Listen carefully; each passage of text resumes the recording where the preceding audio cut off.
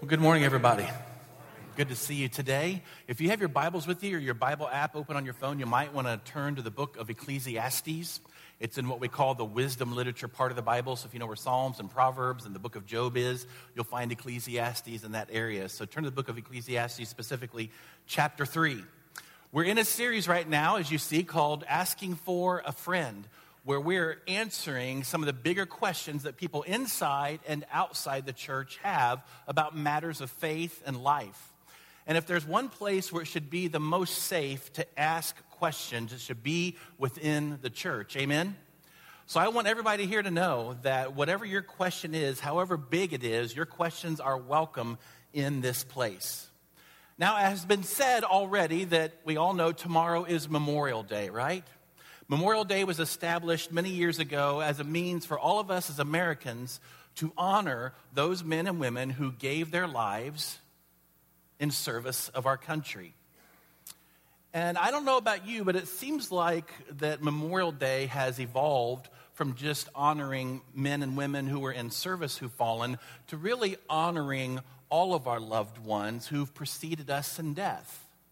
I know that because when I pass by the cemetery or go to a cemetery this time of year, it's not just fresh flowers and wreaths on the graves of servicemen and women. It's moms and dads and brothers and sisters who never even served.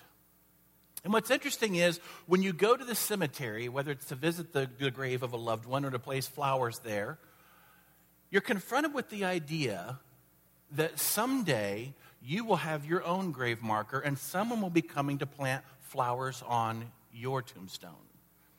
This is simply in accordance with what we read in Ecclesiastes chapter 7, where the wise King Solomon says, "Death is the destiny of everyone. The living should take this to heart." Here's what Solomon is saying. Wise people, when they visit the cemetery, they contemplate, they ponder the fact that their own death is inevitable. And that in that wisdom, in that knowledge of what is inevitable, we start to ask these very deep, probing questions in ourselves. Questions like Job asked in Job 14:14, when he says, when someone dies, will they live again? It's a very, very tender question, isn't it? I know there are those of you who are here today. You've buried a child. You're a member of a club you never wanted to be a part of. A club that I pray I'll never have to be a part of. I can't imagine that same child that I helped welcome into this world with open arms is the same child that someday I would have to release back to the earth. Some of you lost a parent when your parent was very young and you were very young. And every time you think of them, you wonder how old they would be now, what they would look like, what things you missed out on that you never had a mom or dad there to experience with.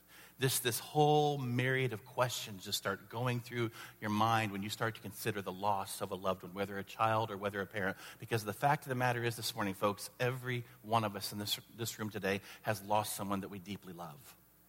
And if you haven't, it is inevitable that you will. And whenever death comes into our lives, when it takes a close loved one or a friend, what it elicits within all of us are all these emotions and these feelings and even these fears that we have when we even think about or contemplate death. And so what we want somebody to do, specifically like me, preachers, we want them to bring a sense of comfort or a sense of hope to help relieve that feeling of pain, to relieve those fears that have been mustered in us because of the confrontation with death. But here's what I've learned over the years. If I aim at simply hope or comfort, what I might just end up with is just wishful thinking. But if I aim at truth, then hope and comfort gets thrown in. Amen? See, a lot of skeptics and cynics outside these walls look at a gathering of people like us today who are assembled in the name of one who died and rose again. And we have certain beliefs about what lay beyond this life for us. And they would look at us from the outside looking in, saying that the whole reason we have these ideas and these beliefs is simply because we can't deal with the reality that death is the end. So we have to somehow concoct these ideas or this hope that there's an existence somewhere after this life. The question is that true? Do our feelings and our hopes for a life after this life, do those simply exist because we want it to be true or because it actually is true? Well, because God's word is our final authority, to it we will go for some answers today about what happens when I die. The book we're going to look at, first and foremost, is the book of Ecclesiastes. It is a book that is the most in your face when it comes to a discussion on life and death. It's gritty. It's very candid. It does not pull any punches. And the reason why a lot of people like the book of Ecclesiastes and relate to it is because Solomon asks and he addresses and he even answers a lot of the same questions that we have in life. And when it comes to death, Solomon says in his wisdom something that resonates, I think, in the heart of every person here today from Ecclesiastes chapter 3, verse 11. Here's what he says. He says, He, meaning God, has made everything beautiful in its time. And here's what I want you to catch. He has also set eternity in the human heart. Everybody dies. Every creature is going to cease to exist. But God has put a longing, a hope, a desire for what we would call eternity, the afterlife, or what we would namely call heaven. Now think about that for a moment, okay? One of the most amazing aspects about this natural world that God has created is that he has put within some animals this internal homing instinct that's incredibly accurate. For instance, if you take what we call a homing pigeon, take him somewhere he's never been before, is not familiar with the surroundings, throw him up in the air, immediately he'll start to fly in the direction of his home and make it to home because of that way God has wired him, that instinct inside of him. Did you know that dung beetles actually navigate their way home using the Milky Way as their guide?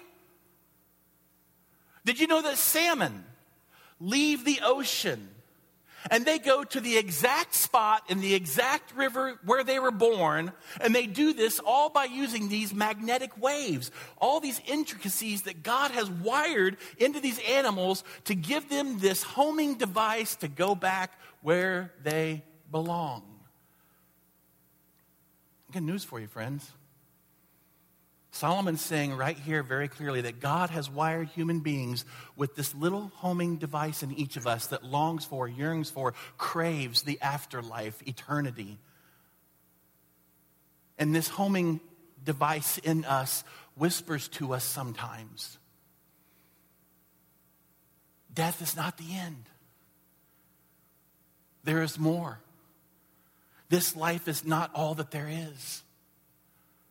You are not home yet, but there is a home. Is that true?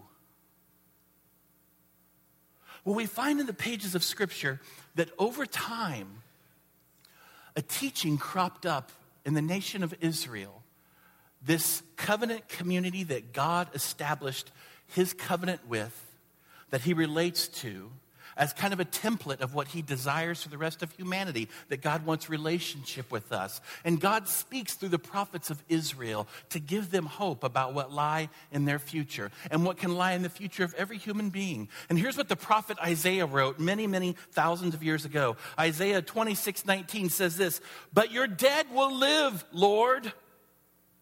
Their bodies will rise. Let those who dwell in the dust wake up and shout for joy. Your dew is like the dew of the morning. The earth will give birth to her dead.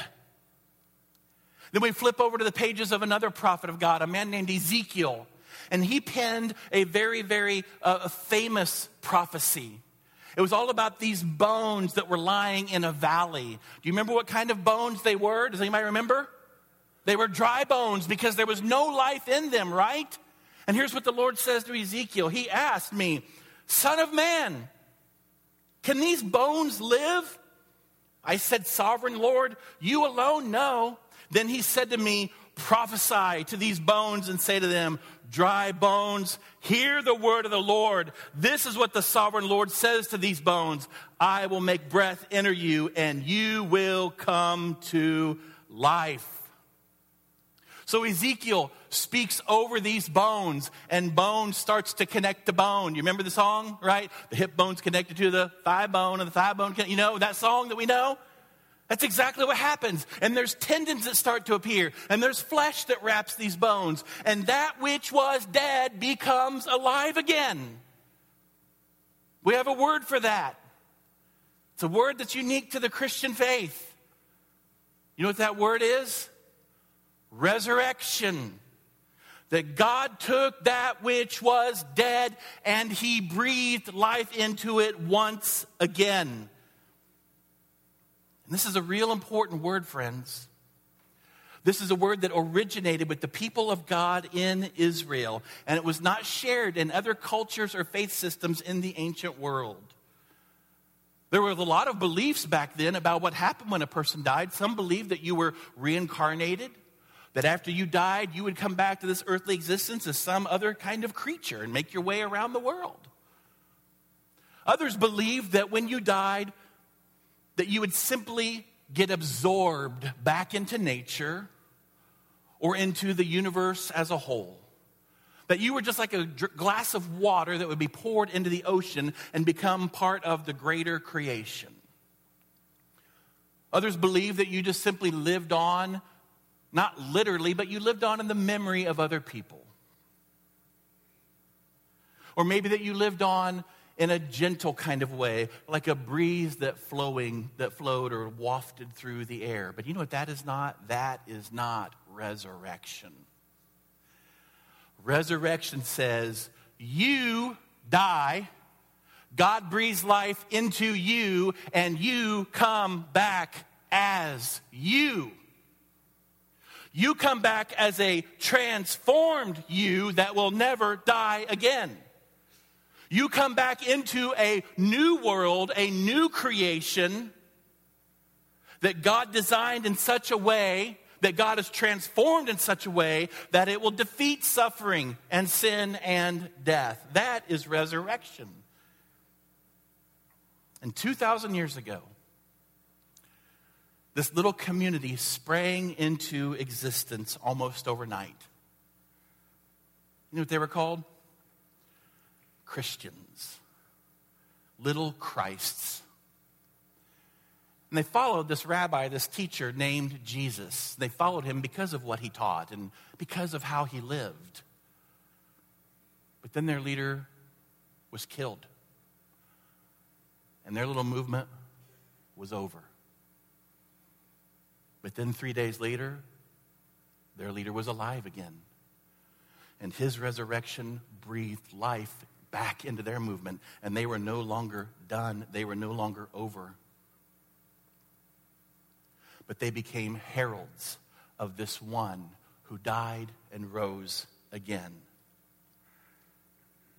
Quite literally, friends, overnight, a new belief system, a new mindset was birthed into humanity about these dramatic and revolutionary ideas of what happens to a person after they die. Because Jesus' resurrection gave them a whole new view of God. It changed the way they saw everything. With the resurrection of Jesus, let me tell you what the early Christians did not expect. They did not expect a crucified Messiah, so they did not expect a resurrected Messiah. So Jesus revealed a God who would die for you so you could live with him.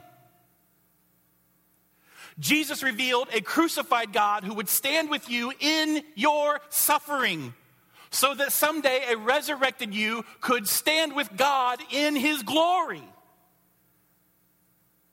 And that was a new hope that was given birth to them. And this new hope came from when Jesus quite literally said, I am the resurrection and the life. And he proved his authority to make those claims by walking out of his own grave. And that is why Paul writes these unbelievable words in his letter to the Corinthians. Paul, who saw the resurrected Christ in all of his glory. Paul, whose whole worldview, his whole theology was completely and fundamentally changed through this encounter with the risen Christ. And here's what Paul says to all believers in Jesus. So listen to me, folks. If you're in a time right now of hurting, a time of suffering, a time of pain, just allow these words to just wash over you and breathe life into you right now. Here's what he says. When the perishable, that's you and me, we're perishable. We've got a shelf life, okay? Has been clothed with the imperishable. When the mortal, that's you and I, we've got a destination with death, has been clothed with immortality. Then the saying that is written will come true. Death has been swallowed up in victory. Where, O death, is your victory? Where, O death, is your sting? The sting of death is sin, and the power of sin is the law. But thanks be to God, he gives us the victory through our Lord Jesus Christ. Amen? You know what Paul's saying there? He's saying that homing instinct, that desire that God put in your heart that Solomon writes about, it's spot on. You can trust in it. You can hope in it. You can know that after this life that there's something so much greater that lie beyond. And that your faith in Jesus and your trust in Jesus alone will get you there. So that homing instinct that beats in you and I, Paul says, you can trust it. And one day, death is going to die. And because you are in Christ, forever is your future. So God has placed eternity in the heart of man because ultimately God desires to place man in the heart of eternity. That's our hope. Now, as we continue on here, let me answer some of the other questions that surround the greater question of what happens when I die. All right? Because a lot of people wonder, okay, well, Solomon, you're telling me that God is going to give me a resurrected, glorified body someday. But what happens between the time that I expire in this life, the time that I die in this life, and the time that I get that glorified, resurrected body? What happens in that kind of intermediate time? Well, the scriptures give us in the New Testament some glimpses into this idea that we can trust in, that we can count on, okay? Paul, who wrote a lot about the resurrection, also gives us some insight, some ideas, some understanding of what happens between life and resurrected, glorified bodies, okay? Here's what Paul writes in 2 Corinthians 5:8. Paul says this very matter-of-factly. We would rather, meaning the believer, the follower in Jesus, we would rather be away from these earthly bodies, for then we will be at home with the Lord.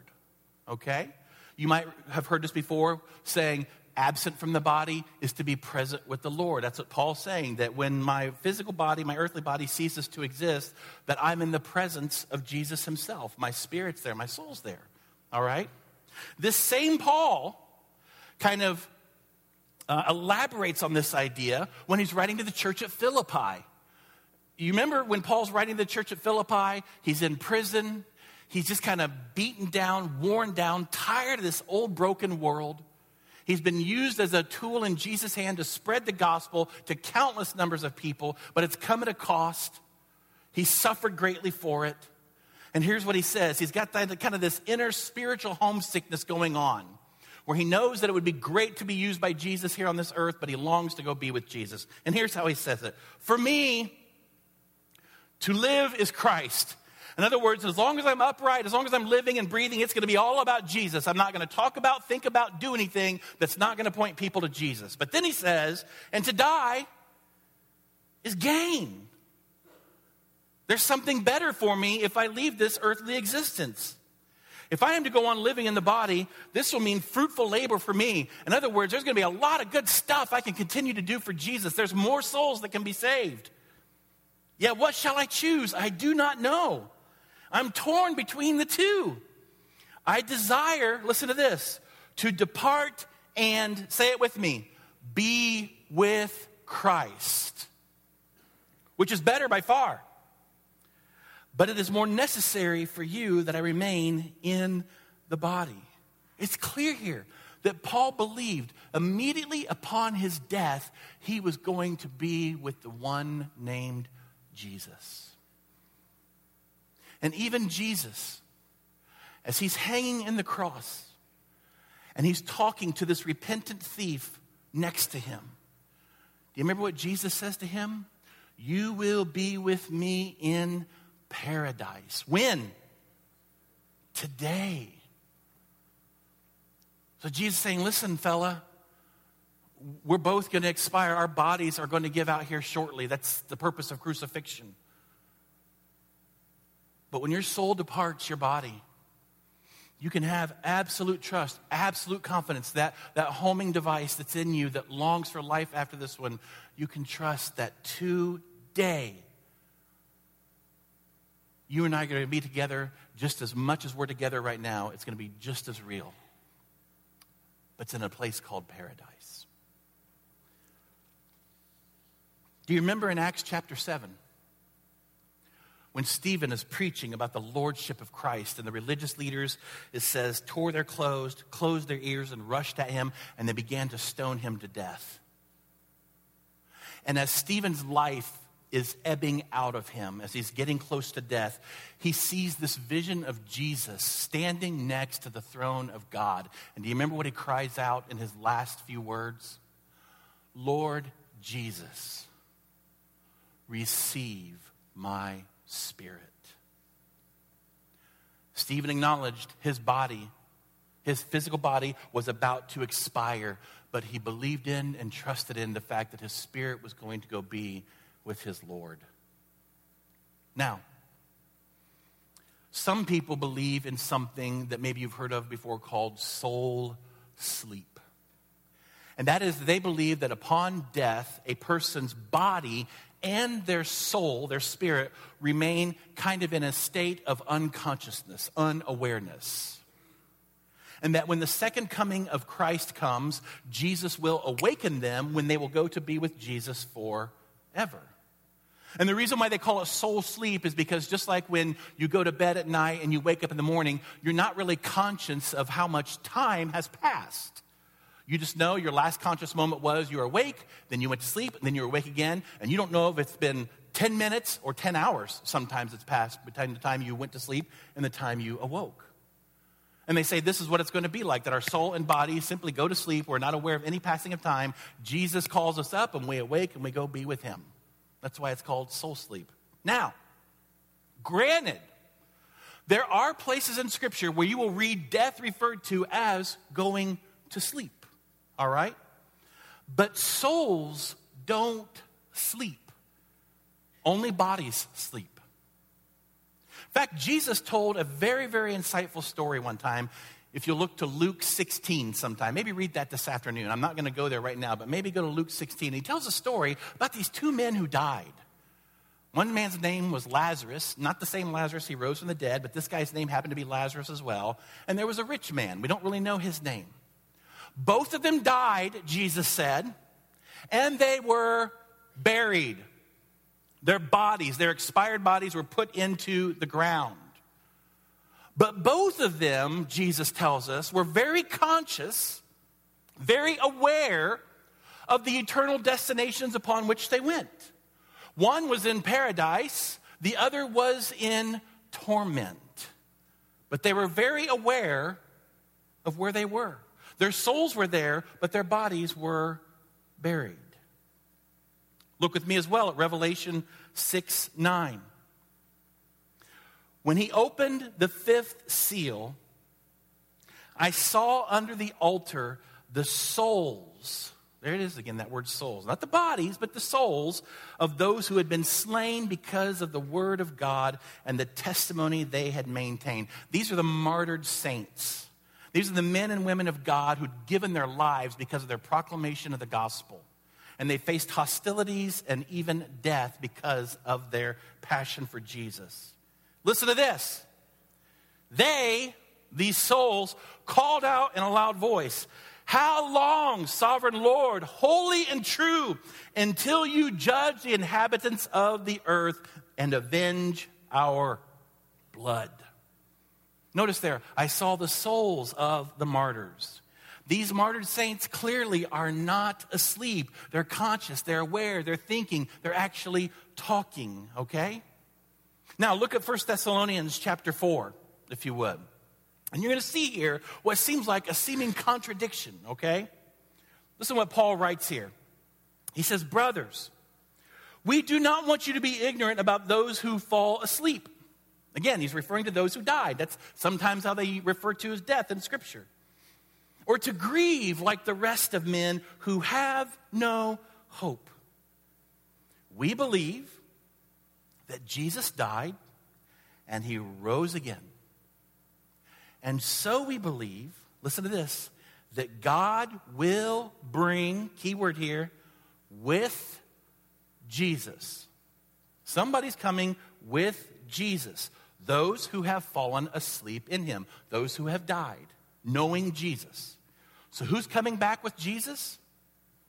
The saints of God. By the way, anytime you see that word saint in the Scripture, I know it's not in Paul's text right now, but anytime you see this word saint in Scripture, that's talking about you and me. People who know Jesus as Lord and Savior. And Paul says Jesus is bringing the saints of God back with him when he comes. Now listen to this.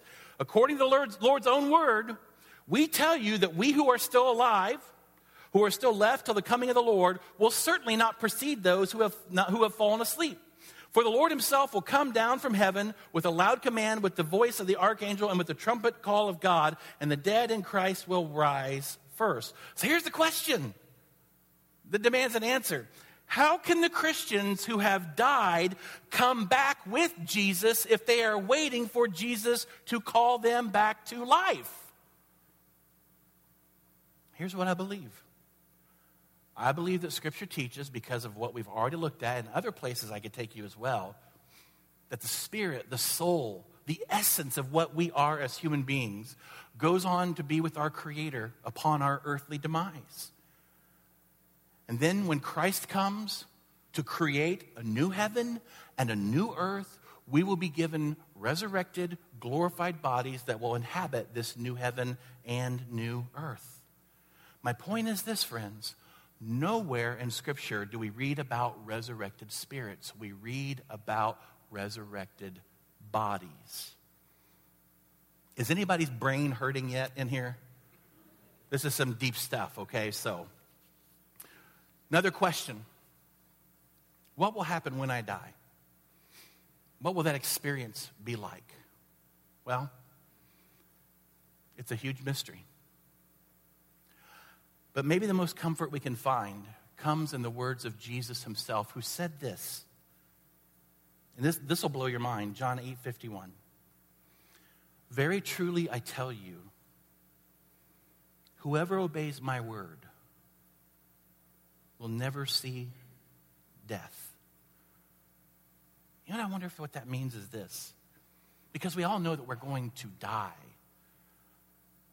But I wonder if it means where Jesus is talking here, that when a follower of mine dies, their conscious experience will not be interrupted 1 nanosecond.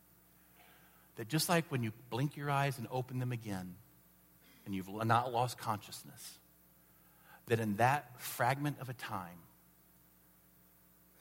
is all that's going to be the difference between life in this world and life with your Creator. I've quoted Dallas Willard before, who was a very prolific thinker and said a lot of profound things about the Christian faith. He was a deep, deep, deep follower of Jesus. He died of pancreatic cancer a few years ago. And as he was nearing his death with cancer, he made this statement. You know, when I die, I think it may be sometime before I know it. Just think about that for a minute. That my body's going to give out, but I'm not even going to be aware of it until sometime later because of that consciousness that I just don't lose and the immediacy at which I'm with the Lord. You know what I also find comfort in? In a psalm written thousands of years ago, where the psalmist said in Psalm 116:15, here's what he said, precious in the sight of the Lord is the death of his saints. It's a precious moment. It's tender. God's deeply involved in that moment when one of his children passes from this life to the next. I love the story about an old bishop who used to teach children what death was like. He said to them, children, just imagine a little boy who's going to town with his father. And he and his father come to a place where there used to be a bridge, but the raging waters of the river have washed out the bridge, and all that's left are all these little pylons jutting up out of the water. So the father grabs his son, half drags him, half carries him all across the pylons to the other side of the river. They conduct their business in town. They come back that evening when it's dark, and the father hears his little son start to whimper. And he says, what's wrong, son? The boy says, oh, Daddy, we barely made it across when we had the daylight to see, and now it's dark, and we're never going to be able to make it back across the river. The father simply scoops his son up into his arms, and the boy falls asleep on his chest. The next thing the little boy realizes is that it's morning. He's in his own home, in his own bed, and there's his father standing, smiling at him in the doorway. And the bishop would say, now, kids, I think that's what it's like to die. That we go to sleep in the Father's arms, and we wake up in the Father's house with the light of the Father's love shining on us. That what we fear, we never really experience. And you know why? Even though that's just a story, why I think we can put some weight into that. Because Jesus' greatest command to his followers was 2 words. Do you remember what those words were? What were they? Fear not. I've got to believe, friends, that that doesn't just apply to this earthly existence, but it also applies to the things of the next world as well. So, we've answered some questions biblically about the intermediate place between death and resurrected body, the idea of what happens to us when we die. Here's a question I want to pose to you, though. How shall we then live in light of that which is imminent and inevitable? Paul tells us, right after he gives the great discourse, thanks be to God who gives us the victory in the Lord Jesus Christ. Here's what Paul says. Here's how he ends 1 Corinthians 15. Therefore, my dear brothers and sisters, stand firm. Let nothing move you. Always give yourselves fully to the work of the Lord, because you know that your labor in the Lord is not in vain. That everything you do in the name of Jesus is ultimately achieving something in the kingdom of Jesus. So listen to me this morning, folks. When you have trouble, when you're sick, when you're scared, when you're alone, when you feel like you failed, what you do in the Lord is never, ever in vain. Let me quote to you what N.T. Wright writes in his great book called Surprised by Hope, where he talks about life, death, and resurrection. Here's what he says, and I quote, "You are not oil in the wheels of a machine that is about to roll over a cliff. You are not restoring a painting that is about to be thrown into a fire. You are, as strange as it may seem, accomplishing something that will be part of God's new world. Every act of love, gratitude, and kindness, every work of art and music inspired by God, every minute spent teaching a handicapped child to read, walk, or laugh, every deed that spreads the gospel of Jesus, every prayer ever prayed, every gift ever given, every holy thought, every gracious word, all of this will find its way through the resurrecting power of God into the new creation God will someday make." Amen? So you know what N.T. Wright's telling us here? That we aren't just consumers of hope. We get to be vessels of hope. We get to be billboards and signposts of hope. We get to be beacons of hope. We get to proclaim to the world that we can be together again someday with those that we've loved and those that we've lost, those who followed us in faith and they loved the Lord and they walked with the Lord, and we're someday going to be with them. And that great story we're going to be a part of is never going to have an ending. That every chapter we experience in the kingdom of God somehow, some way, and only a way that God can do is going to be 1,000,000 times greater than the chapter we experienced before. And with each chapter that we experience in his kingdom, it's just going to keep getting better and better and better and better. That's for those people who believe in, trust in, walk with, talk with, surrender to the lordship of Jesus Christ. That is what I believe happens when you die. And here's what I'm aware of today. That in this group today, there are those men and there are those women who would not call yourself a Christ follower because you've never made that decision to follow Jesus. And let me just tell you very candidly this morning, if that's you, I have absolutely not one word of encouragement for you as you face death.